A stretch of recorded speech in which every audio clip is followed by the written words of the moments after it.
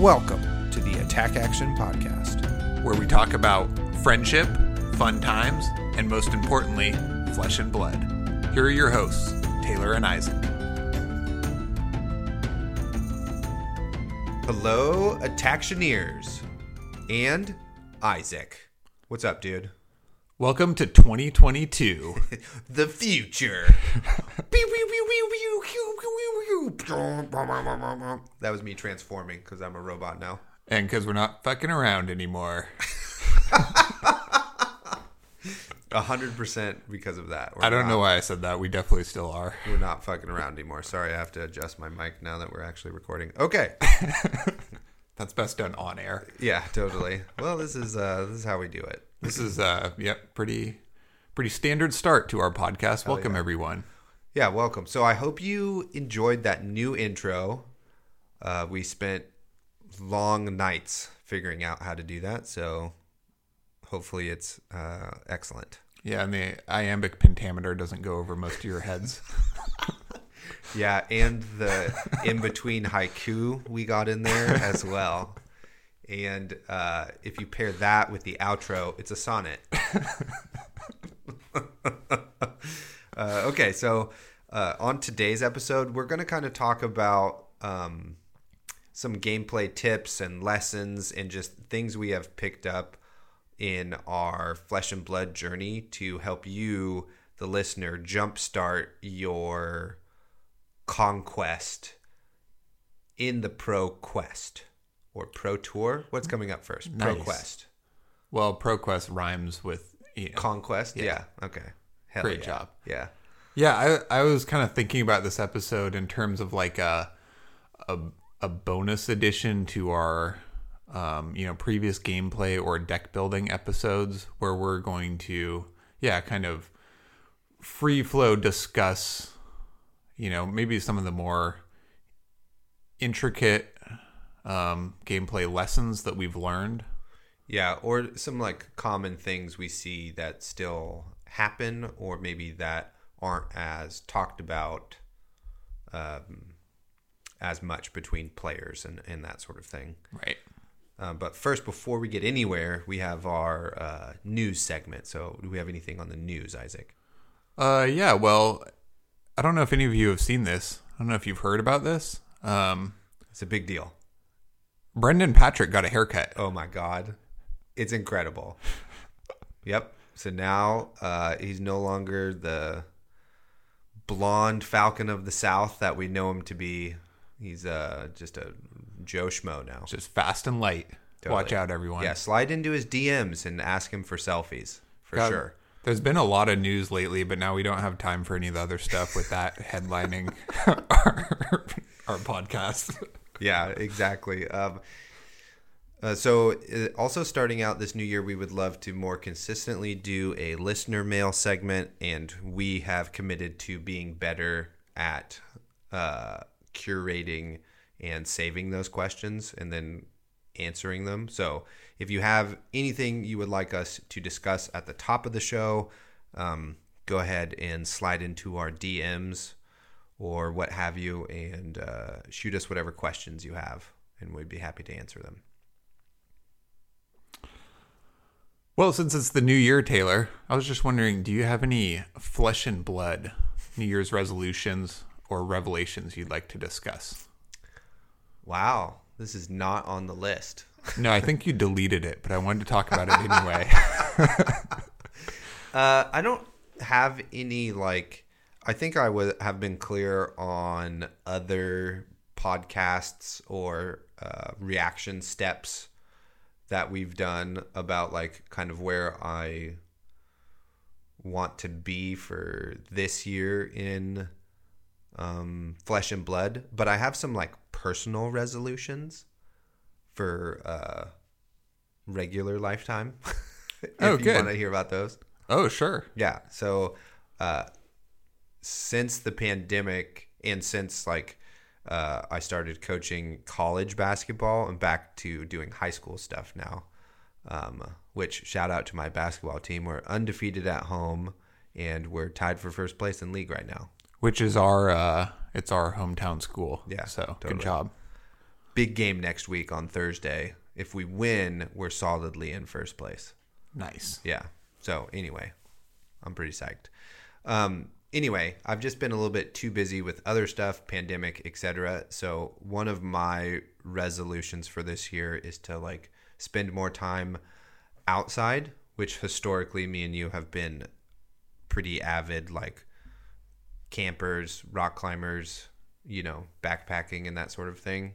In just the last 2 kind of fair weather seasons, I haven't done a good job of that. So that's one of my resolutions is to have more adventures outside. Nice. Yeah. What about you? That's a good one. Do you have any real life or flesh and blood life? I do. I hadn't prepared real life ones, but I think my real life resolution is to be a bit more focused with my time when I want to be, right? But sometimes I get a little bit, if I have too many projects with too many sub projects and to-do lists, it can be a little bit overwhelming and I won't get quite as much done as I had wished. So just allocating my time and focusing on one thing to accomplish that and kind of pushing the other stuff out of my mind and being happy with that is finish stuff rather than start stuff. Yeah. Cool. Like your house. Yeah. Well, yeah. We're almost there. In Flesh and Blood, I would like to become a better pitch stacker. Oh, nice. I never played Chain. Yeah. And I'm okay at pitch stacking, right? I can pitch a blue Wrecker Romper and an Alpha Rampage and a Barraging and a blue, but I'm not always sure if they will all show up in the same hand or be split. And or pitching multiple hands together, or subsequent hands, or like in Kano, drawing the perfect hand and then setting up a double blazing. Some of these like plays as the game moves forward are a little bit beyond me, especially like specifically counting my deck and remembering every turn to manage how many cards I use or get rid of or pitch to maintain the sequence of cards I need. Nice. Which is it's tough. It's a high skill maneuver, and I hope to get better at that. Yeah, totally. I can't remember when it was like definitely slightly before I started playing Chain. I started thinking about, I think it was actually in Monarch, which I guess is like, it's like when we started playing Monarch Limited is when I started thinking more heavily about like what cards I pitch stack and that sort of thing, especially because of like you had to go up against like Prism and stuff like that. And I guess, with like limited Chain, you still want to pitch stack and that sort of thing. So, and with all of those classes, you really needed to make sure you kept in like some sort of class threat or whatever. So yeah, I think that's when I remember being like, I need to just start thinking about this every game I play, even whether or not I get there. And I think I actually took the tip from Brendan Patrick, who was like, I think said like at the end of every game, just flip over your deck and look at the hands you pitched and see how well you did. Nice. Yeah. So yeah, it's a good habit. Yeah. Thanks, Brendan. Love the haircut. I also had a bit of a revelation I was thinking about in terms of like, I don't know, my mental state for the new year. I was listening to an interview with Tarek Patel right after Nationals, and he said something that was really interesting to me. He said that as he was playing his Briar deck in the tournament, I believe, he kept getting in trouble because he would play out his last attack action after one more embodiment, rather than arsenaling it and increasing the consistency of his next hand by having 5 cards and guaranteeing he had an attack or maybe a non-attack sometimes. And I just picked up that deck a little while ago, and I mean, to me that line was like instantly obvious, right? Like I'm like, no way am I going to swing Rosetta or play this out just for one more embodiment. Shoring up my next hand is like the way to go here, almost no matter what, unless I'm really reading my opponent and there's like some good reason to play out this card. And I just bring this up because like Tarek is an extraordinary player, right? I'm not like mentioning this to rag on him or anything, but he's such a good player. And it kind of struck me because I guess that particular line or strategy, was maybe more obvious to me right away than to him. And it just got me thinking, like, I guess each of us have our own strengths and weaknesses in this game. And it just made me want to think about what are my strengths and weaknesses, right? So like maybe identifying that line is a strength of mine. So what are my weaknesses? What ways can I, change my thought process, or processes and get better at this game, through deliberately changing my habits, right? Or like identifying in which ways am I like a subpar player and how can I get better at that, rather than just getting reps or learning this character better. Are there like certain more broad ways in which I can improve? Does that make sense? Yeah, that totally does make sense, and is I think a salient point and was well articulated. Thanks. Yeah, I think one of our big things is we've changed up a few new members in our testing group, not because we like kicked out some people who we thought sucked or whatever, but we just needed some people to be a bit more consistent so we could accomplish our goals and that sort of thing. Won't say who in case they don't want to be. This is all top secret. Don't yeah, ask. Yeah, totally. But so part of that is like, getting to talk to some new people about the game and different play styles and that sort of thing is I think initially been really helpful and been reinvigorating for sure. A small change of scenery that way. And shout out to our testing group. Y'all are the best. I'm really excited. Always on the Discord talking about stuff, which is really just gets me psyched. Okay. Anyway, we'll get into a lot more philosophy here pretty soon. Great job, Isaac, as always. We're sitting really far away from each other now, and so it's like, I don't know, it's a different vibe. There you go, Mike Popovich. There's your How's the Podcast going for the episode. So with the introduction of Everfest coming up, Isaac, what firstly are you looking for out of this set? So of course there's a number of things, weapons. Ninja has a lot of cards that are not played, even that came out of Crucible. Azalea could use a number of things. I could go on and on about, many cards, but the one thing that I am looking for most, I think, is another maybe go tall card for Wizard, right? Because I find when you play a go wide strategy or a low null rune, or even if they have some null rune but you're going wide, there's many kind of intricate lines you can play. And when you play a go tall package, it's a very complex character. There are many ways to attack them, but it seems a bit linear, like you're stir forked or stir voltic or stir aether into something. All kind of involve stir.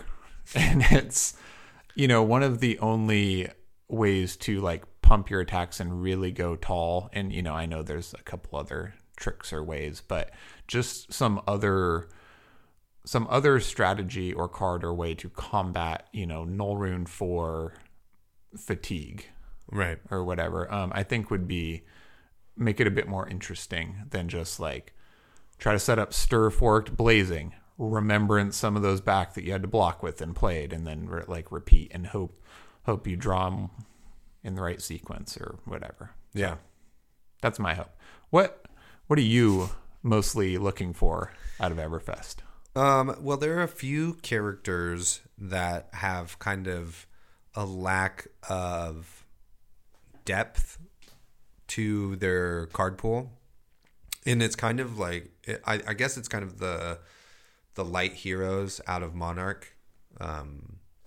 I don't really play Prism, and maybe there's a bit more depth to that card pool, but it doesn't really seem like it at face value. But so for something like Bolton, Raiden, the true way to play the character, I think it's just it's such a fun deck with a cool weapon and that sort of thing. But it's just like you kind of got to just build it this one way and do this one thing, and you can kind of feel how, like with Beacon of Victory, that there's some kind of cool extra combos you can do in there other than just like charge your soul, do an attack, give it go again, attack with your sword, give it go again, do another attack, you know, so that you could have maybe this like aggro combo build or something like that. I don't know.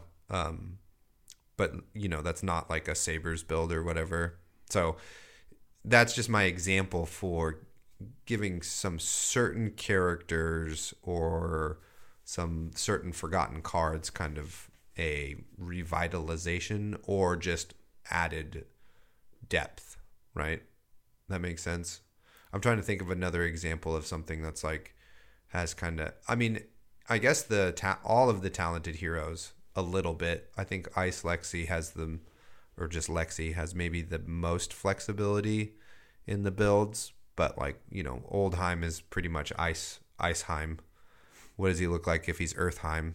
You know, stuff like that. Just a little bit more depth. But weren't we talking about this where it was like they're still really good, those characters, you know?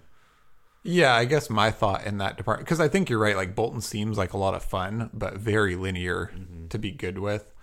And then I kind of complain that Ice Lexi feels really linear because you have to play quite a lot of ice arrows and ice cards to gain that benefit. And there's like only 2 good ice arrows, and some more, I guess, ice arrows or flexibility would be really nice.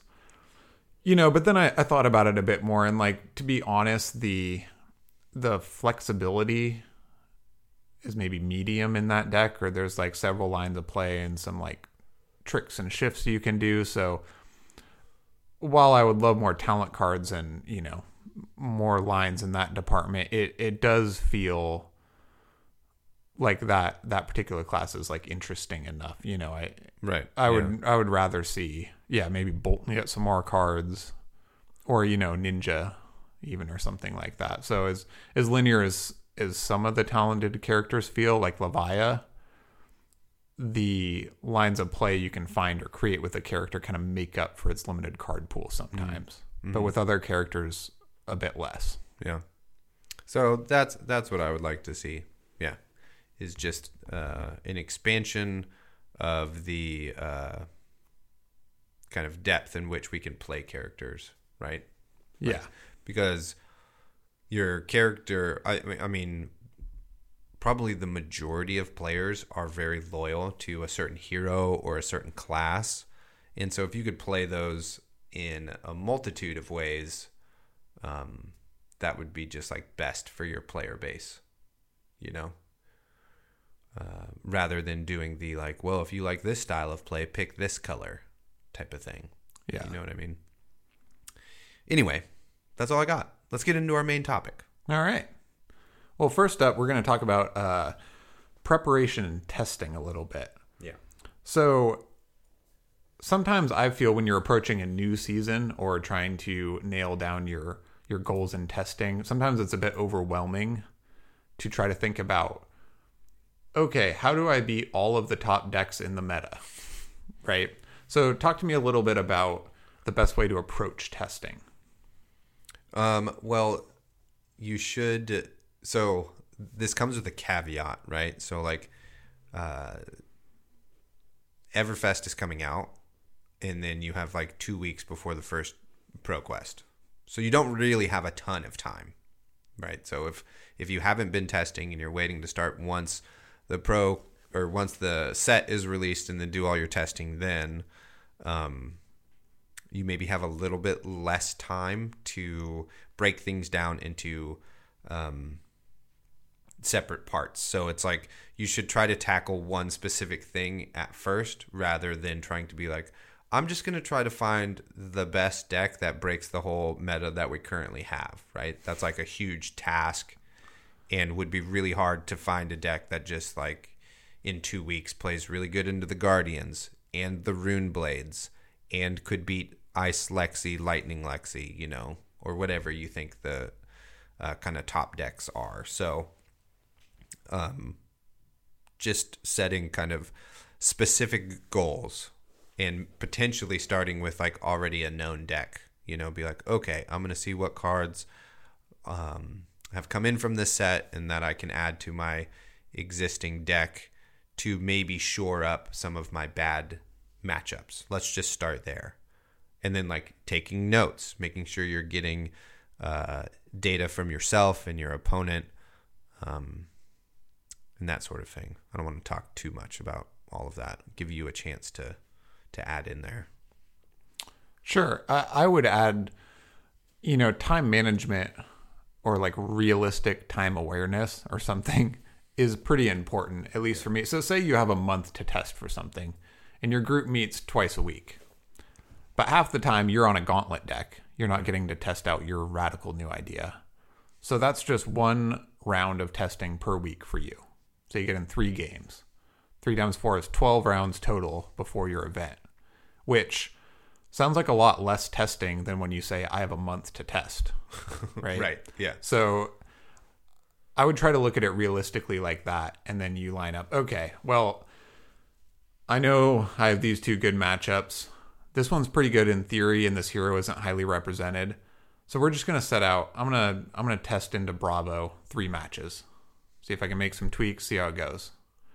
And then the next week, I mean, of course, this is fluid, right? Depending on how that goes, I may need to test a bit more into Bravo, or then maybe I'm switching to Oldheim or whatever, right? But just being aware that even in this scenario of twice a week for a month, it might only be like 10 rounds total, right? Is pretty, I think, I don't know, just a pretty good thing to be aware of in terms of like keeping yourself in line. Because, I mean, we've, you know, long time ago, but we've sat down before for like 2 days straight and been like, okay, well, you know, we'll just get 4 matches into each hero or whatever. And then it's like, well, actually, wait a minute. If each is an hour long and we're only here for a day and a half, you know, then you didn't get in half your testing. Yeah. So that would be my hot take.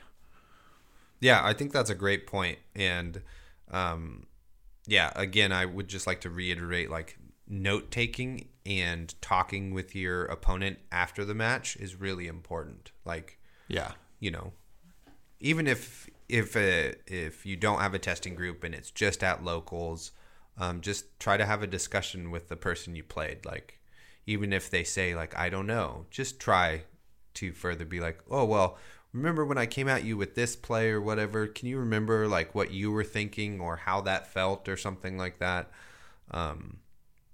And just making notes about that thing, because you can then reference those, or later in the week when you have time to sit down and maybe make some tweaks, you can kind of, you know, access that hard drive and be able to more clearly remember what maybe your thoughts were about changes or what went really well, etc. Yeah. And I think that's a really good point, because I mean, an example comes to mind of how the impact of some cards is less easy to read than others. Yeah. So I always struggled with Increase the Tension, which does not allow your opponent to play defense reactions from hand to that arrow. But you never see the effect of this card, right? So it costs 1 to pump an arrow for 3, which is a bit expensive. And I would never be able to weigh the impact of that card versus not having it unless I asked my opponent. Yeah. You know, when I played this card twice in this game, was that really impactful? Or did you have a defense reaction? Did it really muck up your turn? Or did it not really matter much? Right. So, yeah, great point. And then this is something I kind of said earlier, and which might be obvious, but as the hero pool increases, it becomes increasingly harder to pick up new heroes that maybe you're not familiar with. So initially when sets come out, I mean, you might want to think about trying to just add on to some heroes decks that you're more familiar with, right? Rather than, like, for example, I was like really excited about Lexi after Tails came out, and I was like, oh yeah, I'm gonna pick up Ranger now for kind of really the first time, and we're gonna be slinging arrows left and right. But really I was like, but these classes I know how to play, I can explore a bit more. So I think I'm gonna do that instead, because of just the amount of time it'll take me to like catch up to somebody like Isaac in terms of play. But thankfully I have Isaac as a huge resource, and he can, like, you know, cut 6 months off of my my learning curve or something, you know. So totally. And the other way around, like, we each bring something to the table. Yeah. Like, you're very familiar with Viserai, and I would be starting from scratch. Yeah. Rune Blade math or Rune Chant math is kind of hard. Totally. We had some earlier games today, and I was like really in the tank on if I have one Rune Chant here and I get 2, what does that do? You know? Yeah. Stuff like that. I had another thing I just thought of based on our last episode, because I kind of wanted to clarify this a bit. This was how I explained this last time was kind of bugging me a bit. So when we were talking about our separate deck building strategies, right? How do you put it? You describe my strategy as, you're like a bit more holistic than I am. Like, you do it by feel, and I'm like, I need quantifiable data points to then make my decision. Right. Yeah. And you said I like throw a bunch against the wall and see what sticks. Oh yeah, that too. Yeah. Which is, I think, true to a certain degree, but I wanted to clarify that because I'm like certainly not endorsing just playing radically until you accidentally find a line. What I'm talking about by exploring new lines is something like when we were playing earlier today, right? I played one game like pretty tight, just how I would normally play it. And then I played another game. I was on Kano. And I mean, there's the classic cards you want to arsenal, right? Like, you know, Cindering Foresight or Snapback, or these cards that are like very good out of arsenal and very easy to play. Right. But then this game, you know, I was like, well, you know, shit. Oh, what if I arsenal this Reverberate, right? The game's winding down. And what if I pay for Storm Striders into Reverberate, and then it'll allow me to play something from hand in addition to my top decking? You know, is this a good line to explore? And it turned out that's just one data point. Maybe it'll prove that it is good in the future. But in this particular instance, it was nice because it allowed me to play a card from hand. But it was kind of a card-hungry play for not amplifying my damage or really being a core part of my final combo. So I think that, you know, what I learned there is like, you know, even an Aether Flare or a Blazing or a Snapback or a Gaze or something would actually be better in Arsenal than that Reverberate. So I tried a new line that I had not tried before, and I kind of learned something from it, but it was still like pretty structured, right? Yeah. Like I had an idea of the new line I was exploring while trying to keep the rest of the game fairly tight, right? So, well, I think I am like quite a bit looser in testing than you are for sure. I would caution you still need to stick to a plan. Well, it's like, you know, when you have an initial deck build, you're like, oh, here's this brand new idea, you know? Oh, yeah. Yeah. Then you're just like, just shotgun this stuff all out there. That's what I more mean, like, gotcha. Starting from scratch. Yeah. Gotcha. No, I think that's good. Yeah. But then, so for me, just for an example of how we would differ, I would be like, interesting. And I would like make a note of that play and try to replicate it again in a different match. Make a note of it. Which is much better because I made a mental note and may forget. Yeah. And just try it again and be like, whatever. Yeah. Interesting. Pretty interesting. Anyway. I do have one final point on this topic I would like to say. I find when I'm testing or even just goldfishing, if I come up, like, especially say you're just goldfishing and feeling things out, if I come up against like a bad hand or a difficult problem to figure out with a bad hand, my brain wants to go, I'm tired. This actually doesn't matter right now. I'm just going to shuffle it up and try again. But then I stop and I make myself work out the problem with this terrible set of cards. Like, how much does it block for? Can I still eke out something?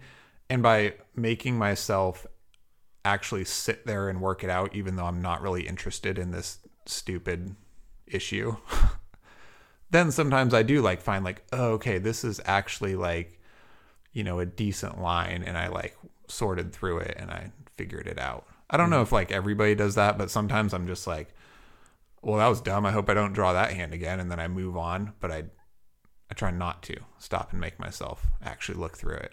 Yeah, I think I do less goldfishing now, or it depends on the deck, right?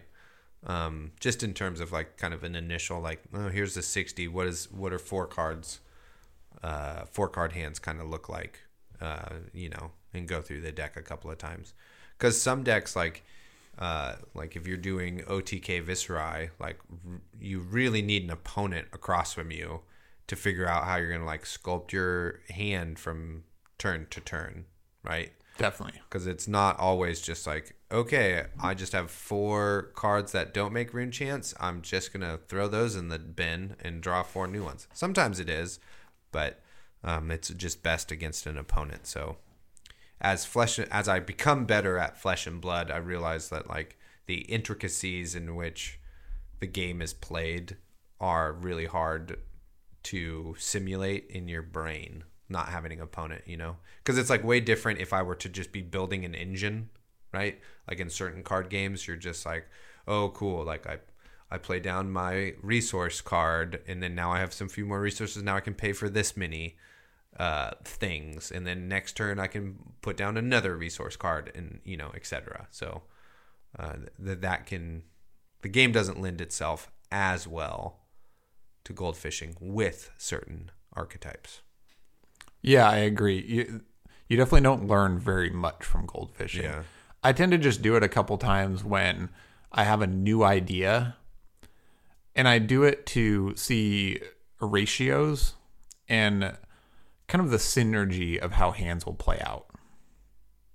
You know, like how many hands brick versus how many hands don't. How many hands function if I have to block with X amount of cards or whatever. So just the initial feel I sometimes play out a bit. Right. But, gotcha.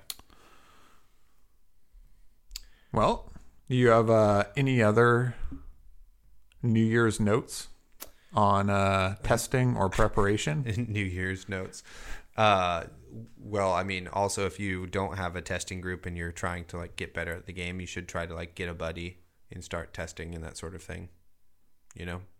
Oh, this is one thing we're doing better is like having like a bit more comprehensive sideboard guide and play guide to decks, so that like even though you potentially are not a master at the deck, you could at least like jumpstart your play level up to like 65% efficiency against your opponent. So then that's like a little bit more useful if that's not like your main deck, which seemed obvious that we should have been doing that before, but whatever. I think before we had less people on less gauntlet decks. Yeah. Totally. Totally. And now that we're shifting a bit more, it's a bit more pertinent. Definitely. All right, let's move into some kind of gameplay, not tips, but lessons. Thoughts. Yeah. Musings. So the first thing I have here is identifying your opponent's game plan early and adjusting accordingly. Mm-hmm. So like something easy, right, is if they flip over Raiden or if they flip over 2 sabers. You 100% know what they're doing. Yep. Right? So equipment can be a part of that. But then, you know, really making sure you track those like early pitches are really important to figure out what your opponent is doing, you know? Did they pitch the red pummel? Did they pitch a blue pummel? Are they only pitching blues for their first couple of turns? Okay, probably just trying to play out all of their aggro cards and kill me before they get to those ones. You know, Right. And as soon as this happens, right, you have several decision points. Right. A, if they're pitching threats, can I kill them before they reach their pitch? Or do I need to pitch to counter or accommodate these threats? Right. Or if they're only pitching blues, can I survive long enough to pitch stack and have a more threat dense deck on the second cycle? Yeah, and some of these things, right, like we just talk about this in general because some decks do not lend themselves to potentially the flexibility in game plans that we're talking about. But they could be something like, oh, they're playing control into my aggro deck. Okay, so I can set up kind of bigger turns to kind of go over the top, right? Rather than like, well, we'll just see what happens. Hopefully I win, you know, stuff like that. And of course, like some game plans are much more linear than others, and you still want to do the same thing all the time, but just knowing what your opponent potentially is trying to do is way better for you, giving you potentially a chance to win that match, rather than being like, I think they're doing, you know, just being like, whatever. Yeah. You know, whatever is not a great Game plan. Yeah. Or just kind of a great way to explain it. But I think my point has been made. Yeah, a good example of this is, you know, when you're playing against Katsu, right? You don't know if it's aggro or control. Based on the meta, you can guess and you can hedge board, but you don't really know until they start playing. And your strategy will vary quite a lot. If they're playing aggro Katsu, you need to pressure them and try to strip cards, right? And block efficiently, etc. But the opposite's kind of true. If they're playing control, you can't just throw your threats at them because they're happy to block, and you'll waste all the resources in your deck just getting blocked out. So you need to either block some and apply some pressure, or you need to build bigger turns to go over the top and make them leak damage, right. Which are like, I like the Katsu example because your strategy into each one is like vastly different. And when you approach that hero, you don't know what they're doing. So yeah, because the equipment's even the same, right. Basically. I mean, so I guess you need they to could adjust flip on the over fly. Breeze Riders, right? Then you're like, oh, control Katsu, right? Or mid-range Katsu, you know. But even then, you could still have Snapdragons and be in that archetype. Okay, so let's skip. Well, maybe not. Okay, so we also have in here identifying when your opponent is trying to hold on to their hand or they're happy to block. So how would you change your gameplay pattern? Let's say you come up against your opponent that is happy to just like take the damage, and you have one card left you can play. I think this happens a lot. So you could get in an extra 4 damage. Do you do that and forego your arsenal for the extra 4 life lead? Or do you arsenal that card knowing your opponent is holding on to 4 cards in an arsenal and hasn't blocked your turn and maybe has taken like 15 damage?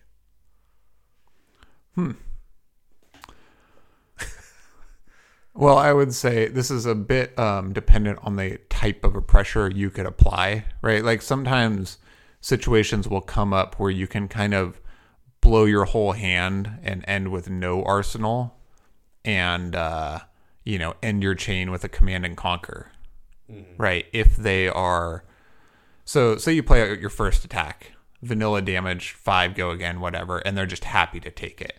And then you play something else out that, say you play a Mauve Skies into something and they still take it. They just really want to hold these cards to swing back at you.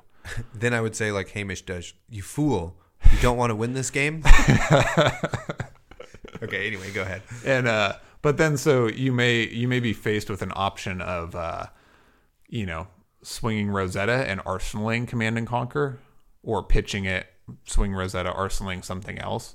or maybe you can play out your Command and Conquer and have no arsenal. Right. I think in that situation, it's better to recognize what your opponent's trying to do and play the Command and Conquer, because then they have to adapt and they can't just hold their hand. Right. Or at least lose their arsenal card. Right. And take 6 more damage. And if the inverse is also true, right? Like if they just, if you just play out, 5 go again to start and they just drop 2 cards instantly, right? They might be trying to hold one of those cards to arsenal, or they might be trying to hold 2, but it seems like they're fairly happy. They didn't deliberate. They just dumped their cards. So then you can read that, okay, they're happy to get rid of their cards. Maybe I'm playing against Dorinthia, and I know she's not very threatening with 1 or 2 cards, right? So I'm going to apply some pressure. I'm going to swing my weapon, but I'm going to make sure I'm well set up for next turn, and I'm going to save that arsenal. Right. So your opponent doesn't block. You have 1 card left. Do you play it or do you arsenal it?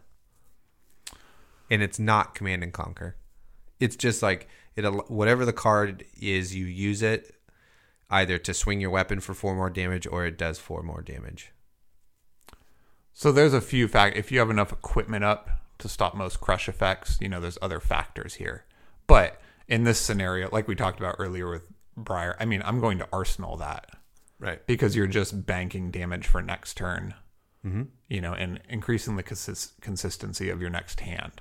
I guess what I'm more talking about is just if you have the ability to apply more pressure to their hand versus setting up for next turn. But if it's just 4 damage or a card in arsenal, I'm just going to save it. It'll be 4 damage next time. Yeah, I think that is also the correct play. I think a lot of times, unless you get them to a threshold that where you can strip their cards next turn, like they go to 3 health or something.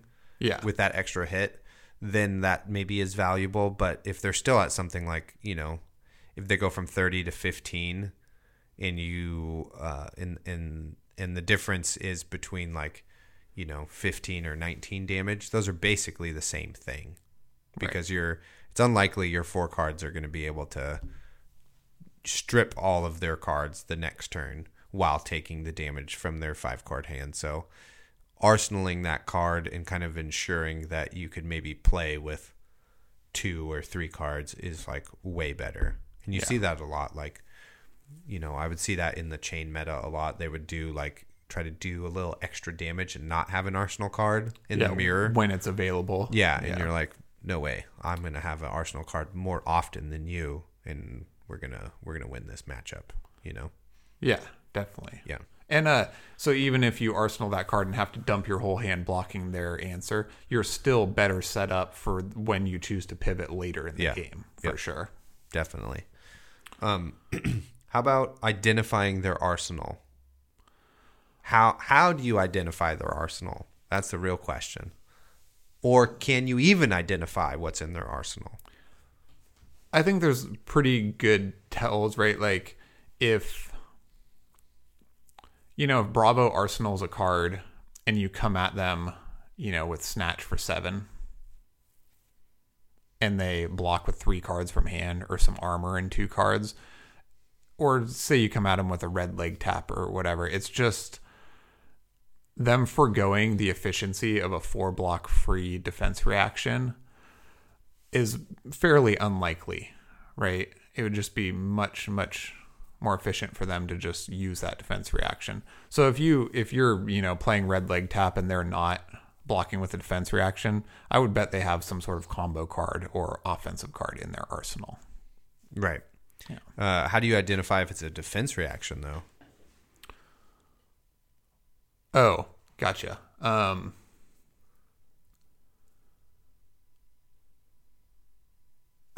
So I would say, if they had a chance to, if we use Bravo, for example, and it's a tough scenario, they hammer swing for 6 with 2 floating, 1 card left in hand. Mm-hmm. And you block some of it or all of it or whatever, and they choose not to play that last card. Yeah. It still could be the pummel, right? But it very well could also be just a defense reaction and they're baiting you out, or something like that. Yeah, definitely. That's a very good example. Yeah. So just recognizing like, ooh, if that was one more card to punish me with, could it be a defense reaction in this particular matchup that I know that there could be defense reactions? Right. Right. Like, that's weird they didn't play that card out.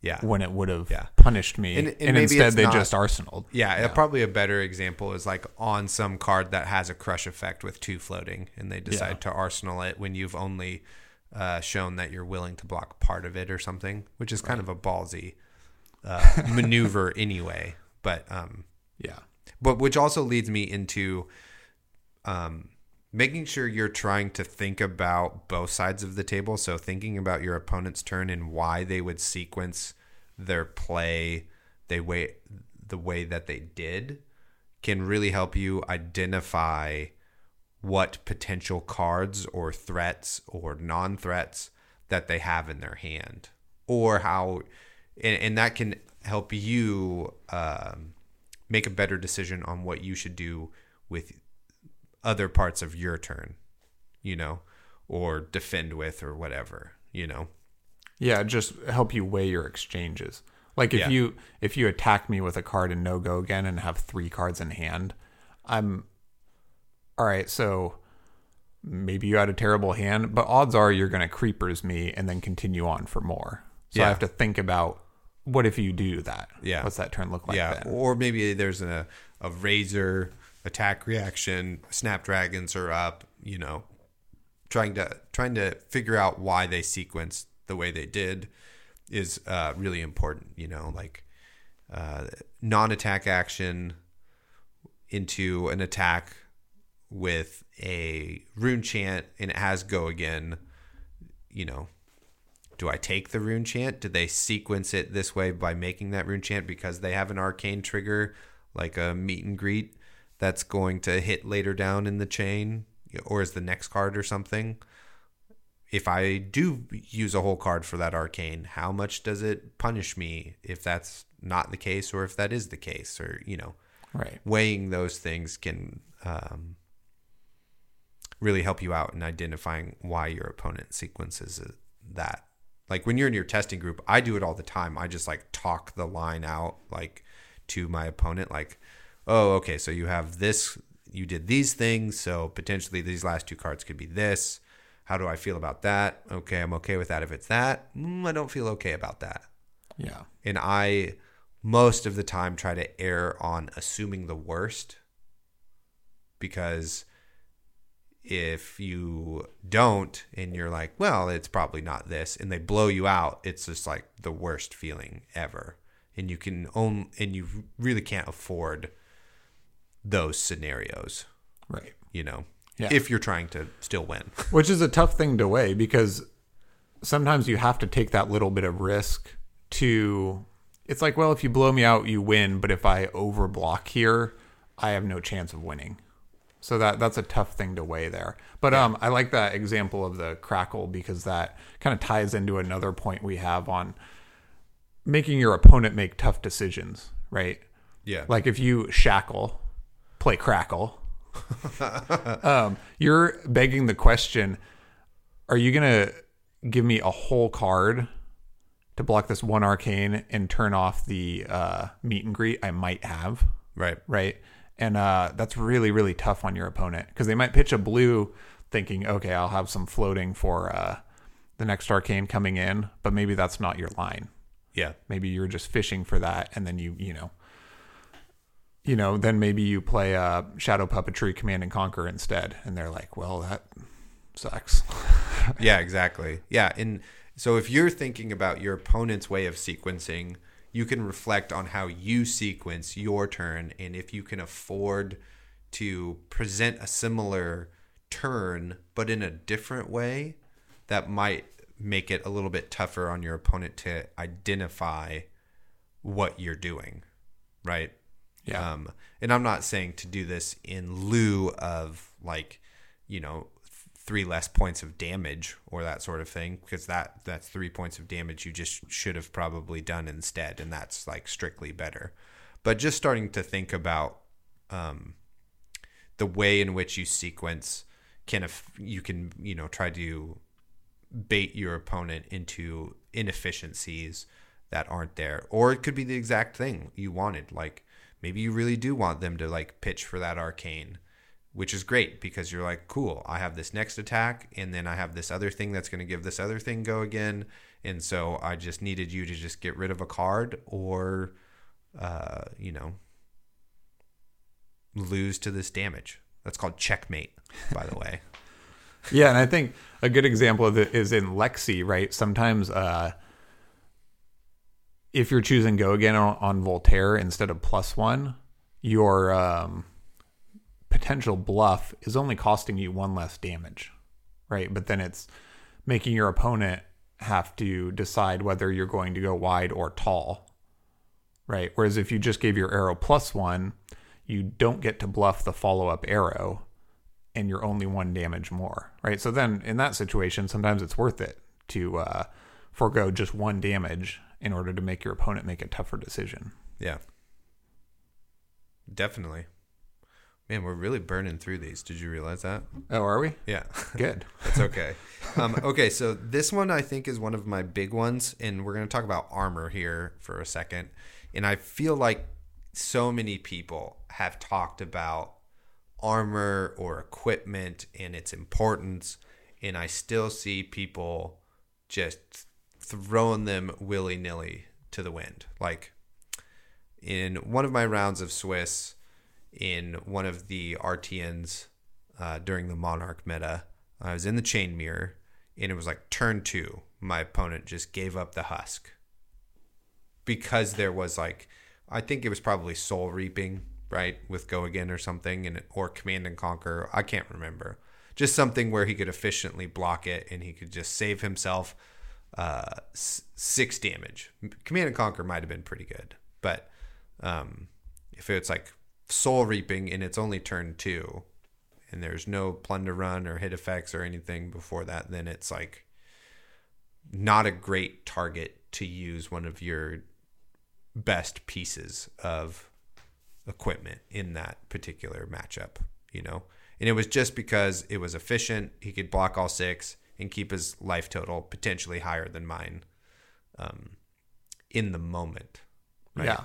But as the game went on and I came in with like slightly bigger attacks, and now your health total is a little lower, you really can't afford to take damage now, and you have to start giving me cards out of your hand. So now your offensive turns are way more manageable for me. Yeah, right. Definitely. I mean, just think of your armor as like part of your life, right? Like I have 40 life, but I really have 50 life, just 10 of it sitting over here. And it's even better because it blocks hit effects.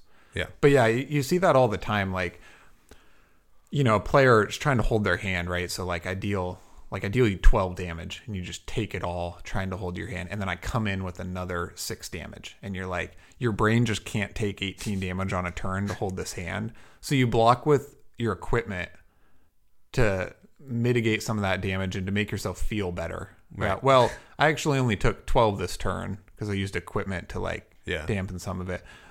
But your equipment is exactly like your health in most situations, right? That's just the worst use of it, just to make yourself feel better about your decision tree. Yeah. That's not the time to use your armor. Yeah, there's a huge difference between, and you have to you really do have to train yourself this. There's like a big difference between damage and damage that has an effect. Yeah. Like drawing a card or crush effects, stuff like that. And the later you can save your armor to stop those things, the better chance you have to win the game, right? Because it's just an exchange of, at this point when life totals are lower and each point of life matters a bit more than it did previously, I can keep a card to push more damage and you will not be able to because your armor is gone. Right? Yeah. That makes sense? Yes, Yeah. definitely. And this goes into like not just armor, but also knowing what specific purpose each piece of equipment actually serves, right? Like an early use of Snapdragon scalers could also cost you the game because you're doing the like, well, they're holding onto their cards. I'll snap this and deal 4 more damage. And so now there's a bit more of a gap and they still don't block. And now I feel like I'm really ahead.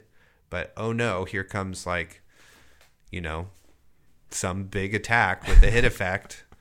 And I now have to just take this damage also. And I don't have my Snapdragon scalers and my opponent still has all their armor. Now you're like way behind. I'm guilty of wanting to break my snaps too early. It's just so fun.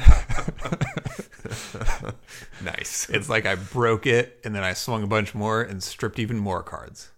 But now I don't have it.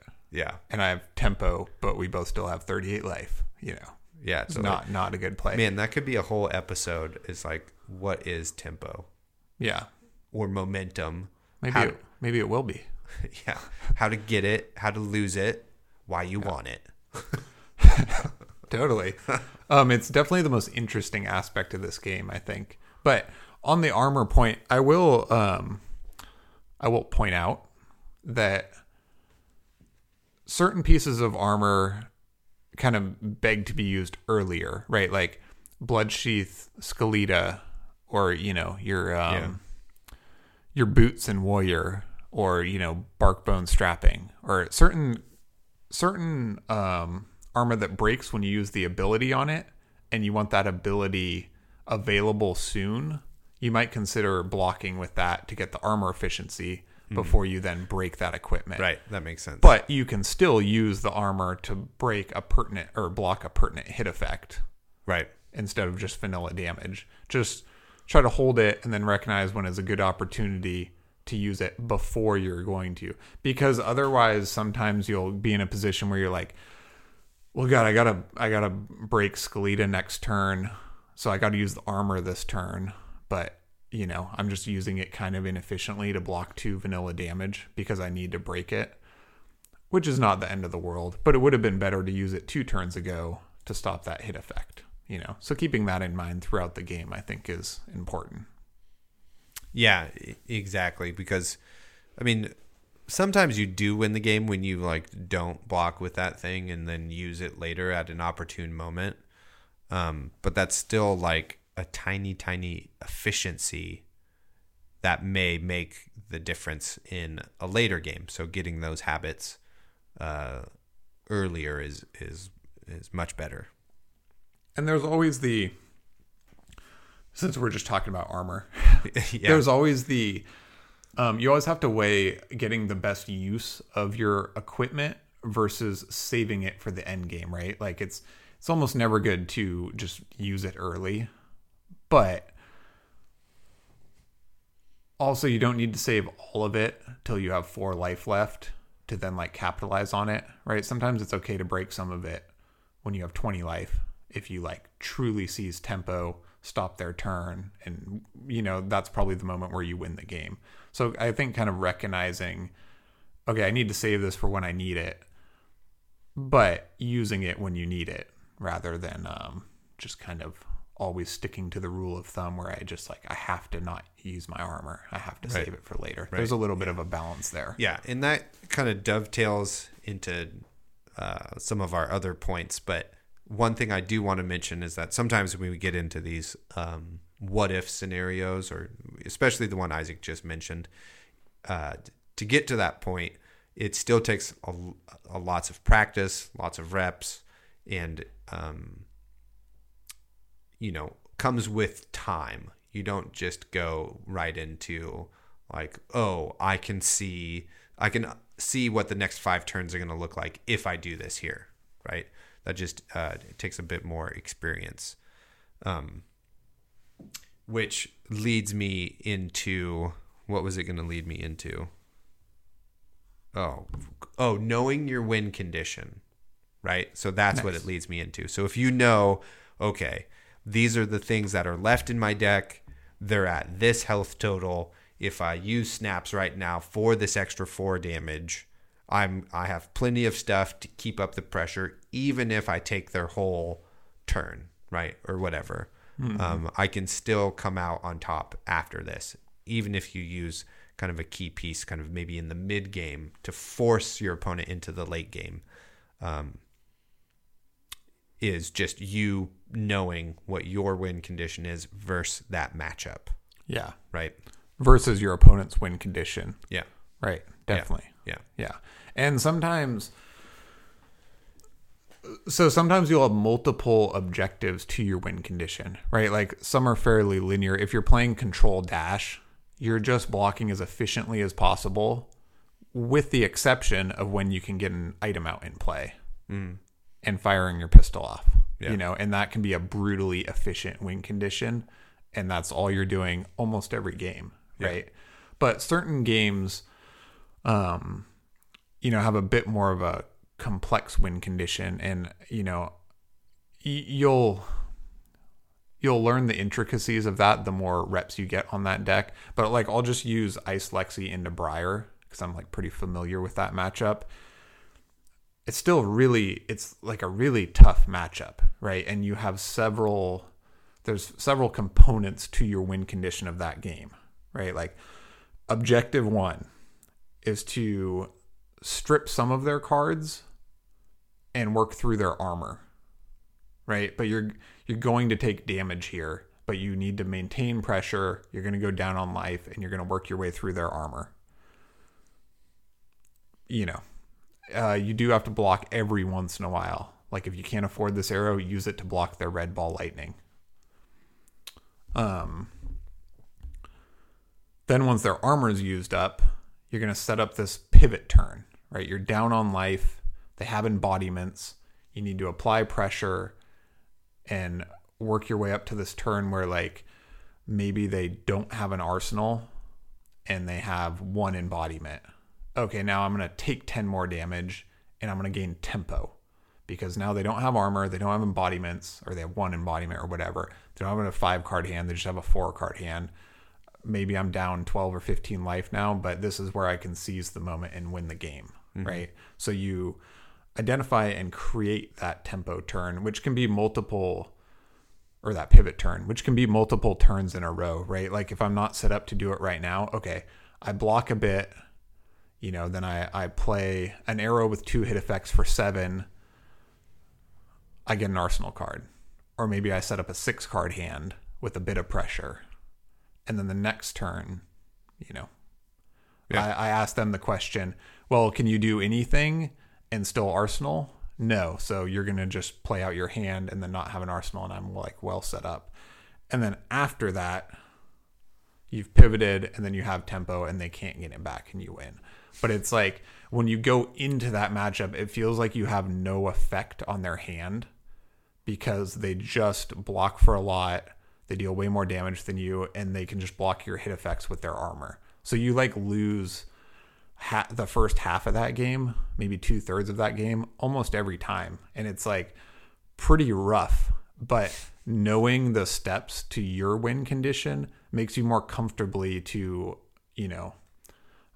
I guess, make the right calculations or decisions when you're just bleeding damage, Right. And so you can make the right decisions anyway when it appears that you're just losing and playing a poor game, I guess. Yeah, that's great. I think that's an excellent summation. And not all decks have that many steps or whatever, but, I use that as an example to like, maybe it's not 1 win condition. Maybe it's, Yeah, I'm trying to do this early, trying to do this in the mid part, and then at the end of the game, if I've done A, B, I should be set up for C. Yeah. That type of thing. And I watch you play Viscerai against me sometimes, and it's kind of scary because you just like bring the pressure. It's like 3 cards threatening 12 damage, and you're like, God, this sucks. And then you leak some damage, and then you pivot, and then you block and start building rune chants, and then I'm like even more terrified now, Yeah. Yeah. And this also could be like maybe a whole episode too, is like identifying or knowing how to pivot and knowing when your opponent wants to pivot are kind of really crucial. One of the easiest ways to do it is if you play a character with a bunch of armor, you can just kind of, thin your deck by blocking, chip in damage as you go, play a mid-range game, and then you kind of wind up with like a hand of cards that really has a lot of gas, and you still have all your armor. And then you can just use all of your armor in one swift go against your opponent to stop whatever's going on as well as you can, keep your life total a little bit higher, and then swing back with like this rad combo of 5 cards that you have. And I wonder too, like, because we've played in like a Welcome to Wraith, Arcane Rising, just Crucible meta, where that was like kind of the move to do all of the time. If that comes a little bit easier for us than newer players who are like, I don't know, I'm playing characters that have no armor, I have the tunic. That's what I have, to block with. So in those circumstances, it's like much harder to kind of pivot, where you go from kind of being on the defensive and potentially being on the short end of all of the exchanges, to then your opponent is now, on the back foot and you're winning the exchanges. Understanding how to do that also takes some time and some testing and that sort of thing. But and there's multiple ways to do it, like health as a resource, right? If you can keep your life total really high until you've set up like, crippling crush into crippling crush into crippling crush, that's the most demoralizing play to be on the other side of. That's like the perfect, that's a really great example of like how to pivot as well, So in that circumstance, you actually might use your armor like super early, just to ensure that you're at like 30 health when that happens or something like that, and this pivot turn this pivot play can be like many turns, right? Like, you might identify, okay, I just need to. Yeah, I think that's a great point, that it's not one turn. It also could be 5 turns. Right. Like, say the start is, okay, I'm going to leak 3 damage to then play a card for 4, follow up with Rosetta for 4 or 5, because I need to get them from like 18 to 13 before I start the last part of my win condition, or, whatever it may be. And you're really good about. Thank you. About looking good. But also about weighing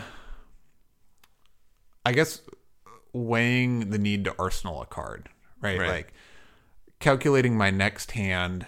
Do I really want to arsenal this card, or do I want to play it because it makes this hand X amount better, but then I arsenal this card that is like fine, but not as much a part of my endgame condition, or is it just better to block with it and wait for the card I really want to arsenal? And you definitely think about that every turn, which is a really good way to craft your end game plan, or to manufacture your pivot turn, is like, if I can make it so these 2 turns play out this way, then turns, whatever 7 and 8 down the line will be more set up in my favor, right, to then implement the last part of my plan. Sorry if that's too abstract, but I think maybe the point in that is just like, and you maybe learn this a little quickly, that not all cards are arsenal cards.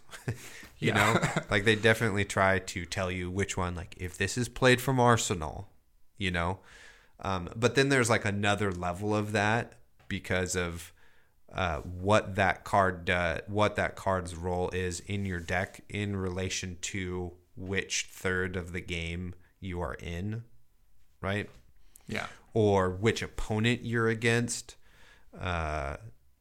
Do you have certain pieces of armor or equipment or energy potion or rune chance or whatever out, and that sort of thing. let us take a short break because I have to tinkle. And then we'll be right back with the last few bits of our tips, tricks, and flibbity jips.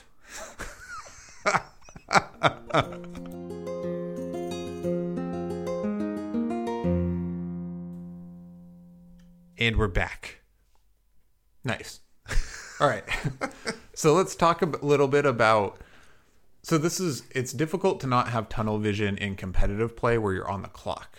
Yeah. So when you're playing casually, let's talk about ways that you can not get tunnel vision or practice not having tunnel vision when there's no clock. So you're better at observing the whole table when you're on the clock. Yeah, so my big thing is I always set my cards down, And yeah, great habit. Yeah, totally. I just put them down, 1, 2, 3, 4. There we go. And then, I look over at the equipment. What's relevant over there? Are they running Tunic? Does it have its third counter on it? Do they have Snapdragons up? Okay, they're running Skullcap, still haven't used it, etc. And then just keep them down there as your opponent's turn goes on. Like, okay, they pitched this. They're playing this. Here's the attack. Okay. Don't pick up your cards yet. Talk about think about what we just talked about. Why are they sequencing their turn this way? Think about it and then pick your cards up. It makes it a lot easier for you to be able to think. Because I find a lot, personally, I look at my cards and I think about my turn strictly, not my opponent's turn, And you can tell when your opponent has been doing that, thinking about their turn, when you play the card and say what it does, right? And then you wait, and then they look at their cards some more, and then they're like, okay, so you're coming in for blah, blah, blah. And it's like, oh, right, you weren't noticing anything on my side of the table as I was playing, which is fine. You can then also notice things that way at that point, but just a little tip, little trick. Definitely. Well, because it's easy when you're in a competitive game or you're feeling pressured because of the clock. Yeah, it's easy to just hone in on your 4 cards or your next turn, or the one attack they're playing out with the hit effect you really don't like, right? And only consider those and miss that. Yeah. Oh well, if I do take this, then actually my Skullcap will be on, so then I can block the right. follower, whatever it is. Yeah. And considering the whole table. And so, yeah, that's something you have to do in practice so that when it's time for game time, you're able to be aware of the entire setting. Yeah. And it's definitely easier sometimes than other times. As soon as you get tilted, it's hard not to have tunnel vision and to get out of that, Yeah. And then that's a whole other topic, how to not get tilted, which also takes practice. It for sure took me a lot of practice to not get tilted. Because once I feel you get, or at least for me, once I kind of got better at the game and was okay, I freaking know what I'm doing now. And then, it just doesn't go your way, or you're getting upset that you're losing or whatever, then you just start making stupid decisions and stuff, Yeah, definitely. And I still sometimes get tilted, as I learned recently. Oh yeah. Yeah. But yeah, I think that's important also. That's a good tip. I think it's important, when you're playing a casual game or testing or whatever it is, to if you do get tilted, to stop and then make a decision once you've gotten over it. Once you're no longer tilted, try to just make a calculated decision, right? Because then there's no clock. You're just trying to learn. Yeah. So I'm tilted right now. I'm pretty annoyed. All right, let's not play this hand out until I'm over it, and then I can think about just the game state. And setting your cards down can be part of that too, right? It's a calming effect. Okay, I'm upset. What's their equipment doing? What card did they pitch? And just say that in your in your mind and that sort of thing. And this kind of goes into like in these casual games, right? Like a classic, not a sportsism, but the sports model, right? Is that you have way more practices than you do games, and you always practice how you want to play in those games, you know?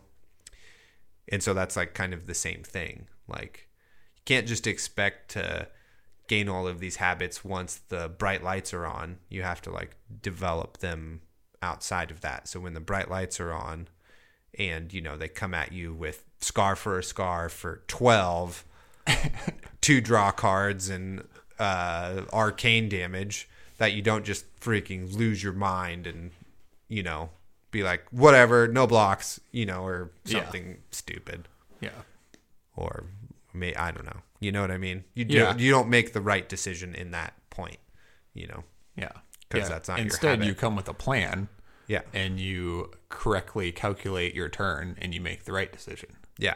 Not like, God, how lucky you got or whatever. Yeah. This is stupid. Yeah. Because when you're learning like a new skill, once you become under pressure or fatigued, you revert to whatever your habit kind of is. Oh yeah, that's a great sports science hot tip. Yeah. Great job. Thanks. It's like well educated or something. So if you haven't developed those habits beforehand, you're just gonna revert to what you know, right? Like, I think most famously, well, maybe not most famously, but in my circle, most famously, like NBA players on draft night or like leading up to the draft, like rookies or whatever, they go and do workouts with different NBA teams or whatever. And like the first 30 to 45 minutes of the workout is just to exhaust the player, right? So you do all of this misdirection stuff where it's all just like lots of running. It's all really hard. And then they get into more highly skilled drills or situations or that sort of thing, because they want to scout you when you're tired and know what your actual habits are. Because of course you can do what anybody wants when you're like, your brain's fresh and you're like ready to go, you know? Yeah, but when it's game time and you're exhausted, they want to see how you'll perform. Fourth quarter, 2 minutes to go. Yep. Etc. You know? Okay. We got one more, I think, point here before we get into our signature segments. Sure, and this is a topic that could also take a whole podcast or a lifetime, really. But, let's talk about your ego in the game a little bit. Psh, what ego? I don't got an ego. You have an ego. I'm not crying. You're crying. I'm not being defensive. Yeah, you are. My ego's not offended. Yeah, it's fine. It's fine. My truck is regular sized. It's not compensating. Anyway, so... Well, I'm glad we got that discussion out of the way. Yeah, let's move on to our... I feel lighter now that I've gotten all that off my chest. Okay, so taking your ego out of the equation, right? Talk to me about that, Isaac. All right. So this can manifest in a number of ways. Since we started with testing in the pod first, I'll talk about testing. So it's like pretty demoralizing sometimes to get just like walloped, right? But recently in testing, I've like beat the living shit out of people and had the living shit kicked out of me. Yeah. But,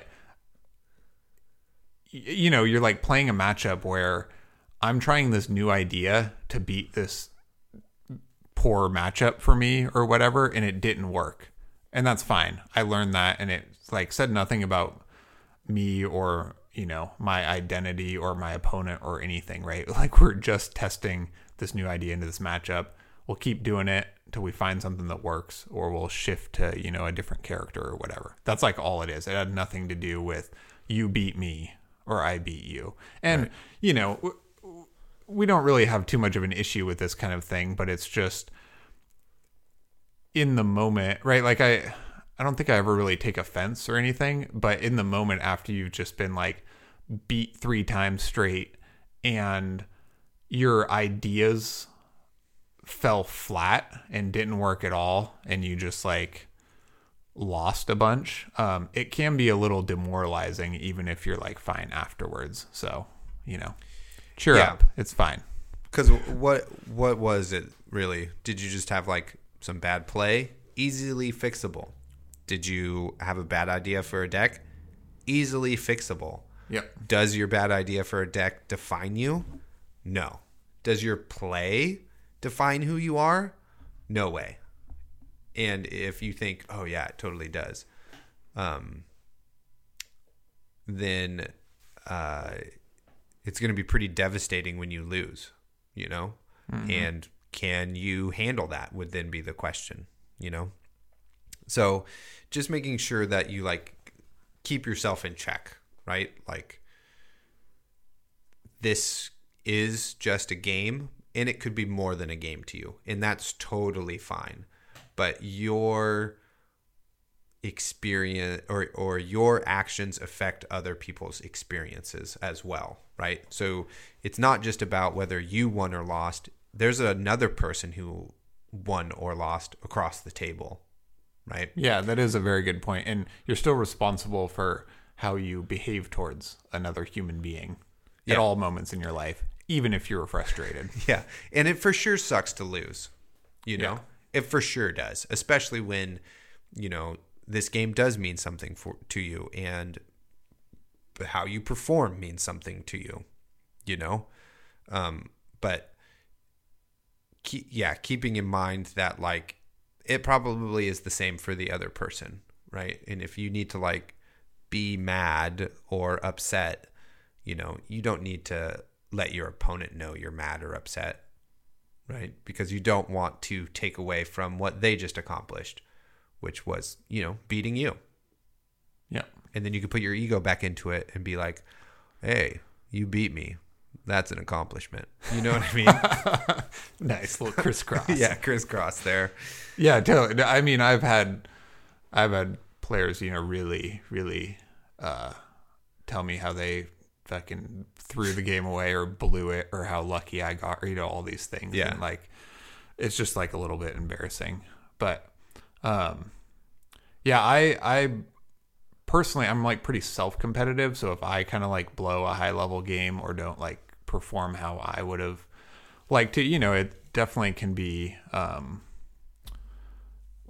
bit disappointing. But I think just keeping reasonable expectations for yourself, and or like acknowledging like, yeah, I played poorly there and I fucked that up, but it's like you kind of and I'm just speaking for myself, this is different for everybody, but I mean, you kind of have a choice, right? Like you can either be all pissed off and like blame a lot of exterior factors, or like be mad at the world, or just like whatever, or you can identify what happened, improve your play, and, come back at it again a different time. It's like really your choice whether you're, bitter and upset, or you're just, a bit disappointed and choose to learn and, move on. Yeah, definitely. I as a extremely competitive person with myself and with others, me and you, Isaac, play a ton of games, and you have beat me hundreds of times, and I still hate it. I still hate losing to you, but I've gotten better at being okay with that, and I'm sure we know each other so well, you can like tell when I'm like bummed you beat me, or whatever. Totally. And vice versa too. You've also beat me hundreds of times. Yeah, and I try not to like let that affect our matches post game and that sort of thing. But this is another sports analogy. So as I had this revelation like partway. New Year revelation. New Year's resolution. Revelation. No. What? Never mind. I was trying to tie it all together. Totally. But those are resolutions, not revelations. Oh, we were doing both. Oh, okay. Remember? Oh, shit. Okay. Well, I can't. All right. What's your revelation? So there was a partway through my like mid-20s as I was playing basketball. I was like, I'm going to like one day get older and I won't be able to just like sprint up and down the court and like, score as well as I do at the rim. So I am going to have to like continue to provide value if I want to play this as I get older by like becoming really good at shooting from the outside, because then I like risk no chance of blowing out my knee, like trying to do a layup when I shouldn't be doing that because I'm like getting too old. Right. And so I started like really practicing like outside shooting way, way more. And that gets like pretty frustrating at some point because you'll like go on streaks where you just like miss a lot or you're like not very good or whatever. But what I started turning all of that into is just like missed shots wind up being just data points, right? Like, oh, I didn't have my feet set, ball was short, move a little bit quicker so the ball has like a little bit more distance on it, etc. Right? They're all just like data points. Next one's going in.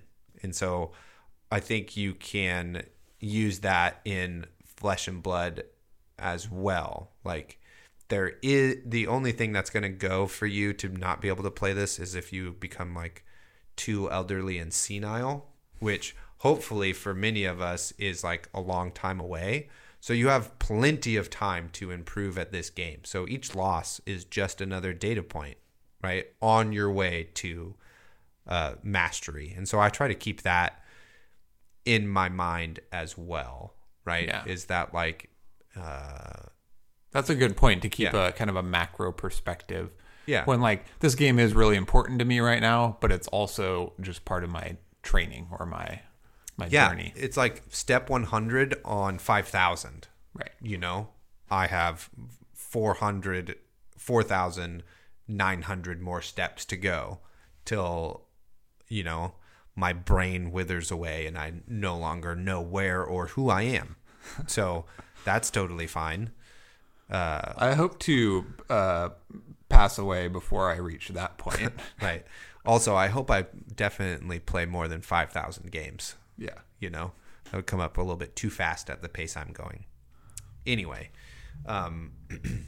Yeah.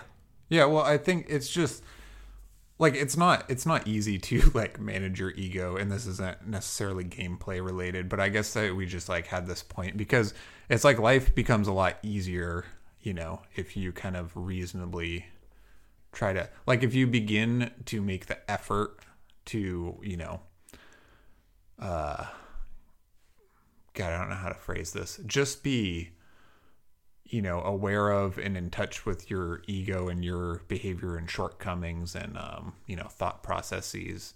It's just like, instead of being in bitter, staunch denial, if you just like try to make the effort to take some of these steps, it just makes for a much happier life. Yeah. While playing a game or wherever your, competitive side comes out. We call that a staunch response. Nice. To tie that all up, like, your self-worth is not defined by your play. Yeah. And you're winning or losing. Your self-worth is defined by how well you treat the other people you're around. So like the TOs, the people on your left and right during Swiss, your opponent, your friends you came with, your testing mates, etc., right? That's how your self-worth is like for sure defined. Yeah. Not if you win the Pro Quest or not. Yeah. And it can be also, how well you learn from situations. Yeah. Yeah, definitely. All right. Sweet. Nailed it. Slayed Perfect. it. Perfect. Well, we're very good at these kinds of things. Sorry, little ego. Totally. Nobody can tell me otherwise. My truck is a regular size. It's regular. It's not too large. Compensating for stuff. I don't even have a truck. No, that's true. Not true. I do have one. Okay. Thank you all for coming to this episode. We have our signature segments. First up is Riddle Me This with Isaac, where he talks about some card. He just has no idea about anything about it. What is this card? Yeah, totally. This episode's Riddle Me This is... I've been doing a lot of Kano stuff lately, so sorry to all of the, Data Doll fans out there. But yeah, come on, bro. We'll work our way around. Anyway, this episode's Riddle Me This is Rousing Aether, right? So this card makes the next wizard attack this turn deal 1 additional damage. And it just seems like at face value, this card is not as good as, Aether Spindle. Was it cost? Cost 2? Cost 2, swings for 4, and then the next card you play deals an additional damage. Mm-hmm. So just at face value, it's like Voltic Bolt is just better because it does the same thing on its own, without having to play another card. And Spindle does something on its own, just a way better effect. I mean, there's scenarios I can think of where using Rousing Aether is good, right? Like you play Rousing and then you play Aether Flare, and that would be better to have one tacked on than just the one on Rousing. And then you play Blazing or something, but that's just like too much, in practice. I guess I was just trying to think, sorry, this is a bit rambly. I was just trying to think of a real world case scenario where this card, the effect of this card is like consistently beneficial. Like it's worth running it to pull this off. And I just don't know. So that's my Riddle Me This. Cool. Do you have any input to Rousing Aether, or is it just design space that hasn't seen the light of day yet? I think so. Yeah. There's like tons of those cards in the game right now for like every class. Unifying Decree. Right? Attack reaction nobody does anything with, and it's a majestic. Is it? Yeah. It's a majestic? Yeah. Oh, nice. Yeah. So there's, hopefully with Everfest, something happens. I also want to put out this caveat that whatever you believe is going to happen in Everfest, LSS is not going to have that happen. Okay? So just curb your expectations now. They're like 100% in that department. Yeah. Yeah. Of surprising us. Yeah. If we look back at the data and if you've kept track of what your thoughts were about how stuff was going to happen, it has not happened that way at all. And I don't know of anybody who was like, called it. You know, did not happen. Yeah, it's never happened. So it's just all stay. Good hot tip. Stay chill. Yeah. Stay chill. All right. Our next segment coming up is Taylor's Pick, Pass, Pray. All right. So draft scenario. I'm going to give you 3 cards. One you're going to pick, another you're going to pass, and the third one you're going to pray comes back around. We should do this on YouTube also because Isaac's dance moves are incredible. Okay. Well, just the rhythm of Bam, bam, bam. First card up, Ragamuffin's Hat. A generic head equipment, blocks for nothing, has a cool dude with a fun hat and smoking a pipe at potentially Everfest. And it reads, instant, destroy Ragamuffin's Hat. Draw a card, then put a card from your hand on the top or bottom of your deck. Activate this ability only if you have 1 card in hand. Our second card, Cold Wave, is a elemental ranger action arrow attack. It's the red pitch, so it makes 1 resource, costs 1, defends for 3, attacks for 5, and it has ice fusion. If Cold Wave was fused, cards and activated abilities cost opposing heroes an additional resource this turn. Also, very cool ice bow art. Third card, Frostfang, is an ice action attack. Yellow, pitches for 2, costs 2, defends for 2, but attacks for 4. If Frostfang hits a hero, they discard a card unless they pay 2 resources. Also, gigantic ice wolf with antlers of ice. Freaking cool. All right, Isaac, which one are you going to pick, pass, and pray comes back around? Boy, this is a tough one. I'm going to pick Frostfang. Yellow. Don't love it, because if you use it to fuse and then arsenal it with Lexi, then you're like stuck with that, and like you have to play it out with no go again and don't get to fire an arrow that turn. So that's pretty tough. But on said turn, you would give them a frostbite and then threaten a card strip with a breakpoint, which is pretty good, I guess. Not really the strategy I tend to go with Lexi, but also in Oldheim, it's just not that great. Doesn't pitch. Just listen to the reason it's not good. Even though you're picking it. Yeah. But it is an ice card. It is an attack with a breakpoint. I'll take it. And then I'm going to pray that Cold Wave comes back around. This card does next to nothing. I mean, it does, counter Oldheim's reaction, right? Or whatever.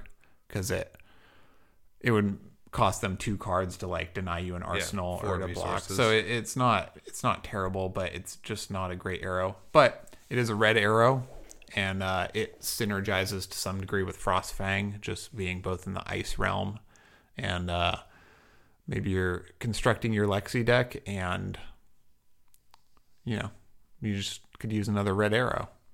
Ragamuffin's Hat, I'm going to pass on.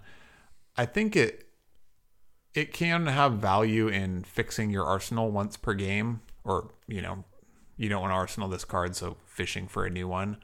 However, it takes the armor slot of a headpiece you want instead.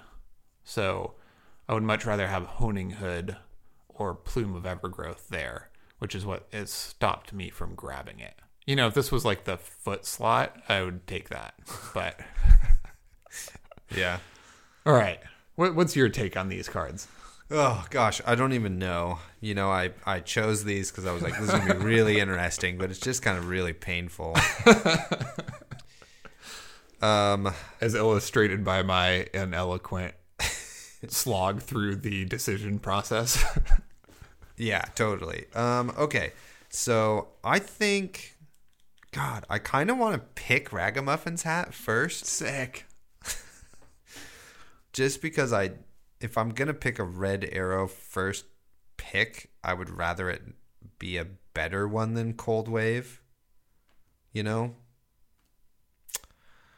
then Frostfang just really, it's okay, right?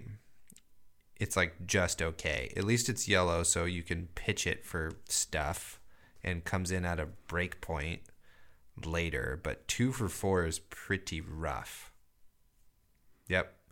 And there's like a scenario where you can like pick Cold Wave, and maybe there's no more red arrows in the pack, so they're like, whoa, this pack has no red arrows. There's no Lexi. So in like hoping to cut your opponent off from Lexi, and then in pack 2 they like pass you all the good Lexi cards, right? That could be a strategy. Good point. But then maybe like as the packs go on, you have to keep picking red arrows. So I'm going to pick Ragamuffin's Hat because it is non-committal, and I can just pick a better headpiece if I get one later anyway. So it keeps me open, and I can read some more signals and see if Ice and Lexi is really open, since these are 2 cards that are like not that bad that are left in here.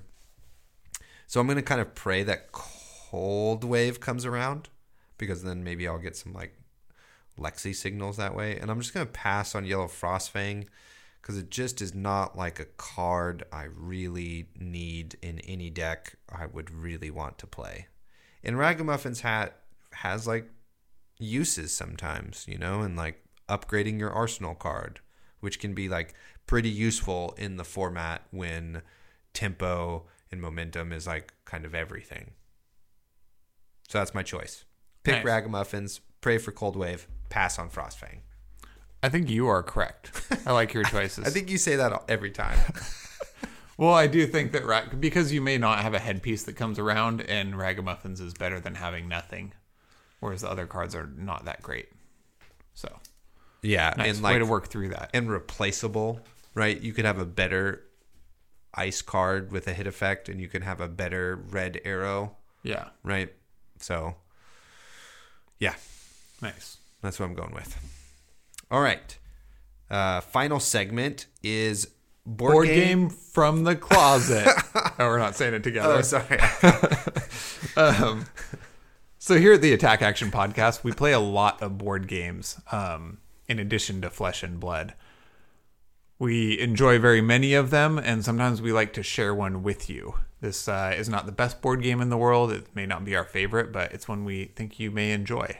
And this episode's, I always want to say this week's.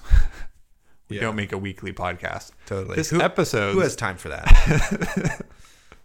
This episode's board game from the closet is Nefertafel. Woo! Nailed it. Thanks. Which is some people call Viking chess. Now, a good friend of ours, through this game, homemade us some of these boards and sent them to us for Christmas, which is really cool in of itself. But I've now played a few games of Viking chess, and I find it really intriguing. It's like there's a defensive, it's like asymmetrical chess. There's a defensive side that starts in the middle of the board with a king and all of his guards, and he's trying to escape to one of the corners. And the other side is like 4, regiments of soldiers surrounding them, and they're trying to trap the king and not let him break out and escape. And it's the kind of game where on my turn, I try to start thinking about all the potential plays and all of the, trees that they open up, like all of the potential plays off of each potential play. And then my brain can't hold all of that in one thought. And I kind of like give up and go with my gut feeling based on where I got in that thought process. But I found it really intriguing. It gives me a lot to think about while I play it, and I think the asymmetrical aspect is like very, very interesting. Nice. So there you go, Viking chess. If you like, I don't know, I kind of think if you like chess, you'll like this game. I very much like chess, and I like Viking chess now. So thanks, Mike. Yeah. Shout out to Mike, Thor Mike, aka Radiant Mike, aka newly married Mike, aka the Mike in our hearts. Okay, anyway. Well, that's pretty much our show. I do want to kind of update everyone on our Media Empire schedule. Perhaps should have done this at the beginning of the episode, but whatever. Who cares? We're here now and we're doing it. So you got this episode coming out here at the beginning of January. Happy New Year. And then kind of later in January, we're going to have another episode where we're going to talk about the results from the last countries to have nationals, assuming those are still going to happen. So New Zealand, Australia, and I think there's one more country. I can't remember. Maybe Malaysia. I'm unsure. Yeah. But we will be having a podcast detailing those metas and how that potentially is going to affect the pro quests coming up.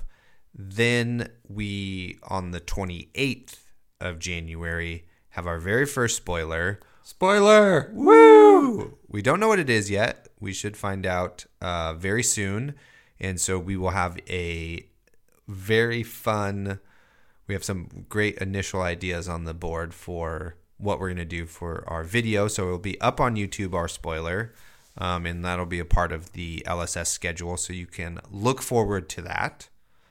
And then after that, we're going to have our month's reaction step to whatever the current spoiled cards are. And then that will take care of January. So we're really going to blast you at the end of the month. So make room in your schedule. Yeah, look forward to that blasting. Yeah. You're welcome. You know you love getting blasted by us. And then in February, right, the release happens. So, and then Pro Quest start. And so we'll be podcasting all about all that fun stuff. Yep. Yeah. It's a very exciting time. So, yeah. Yep. Once again, we're very sorry for pushing you back out again. James White will try to get to you maybe in April. Yeah, totally. Our bad. Yeah, James. If a lot going on. Yeah, go ahead. Send me a link to your calendar, and we'll try to see if we can coordinate something. I appreciate you reaching out to us all the time, Mr. White, Mr. James White, and appreciate that you listen to the podcast. Thank you so much. Yeah. And then we appreciate you, the audience, for listening. Really, really appreciate it. That's our show. Enjoy this new outro. Remember, if you combine it with the intro, it makes a sonnet. Look for the secret haikus. Goodbye, everybody. Thanks, Taylor. Thank you, Isaac. Hey, thanks. All right. Goodbye. Thank you for listening. You can find us on YouTube, Facebook, and Instagram at the Attack Action Podcast. On Twitter, we are at BattleBro Taylor and at BattleBro Isaac. Shoot us an email, theattackactionpodcast@gmail.com. If you would like to support us, like and subscribe, shop for singles using our affiliate link, or support our Patreon for as little as $4 per month.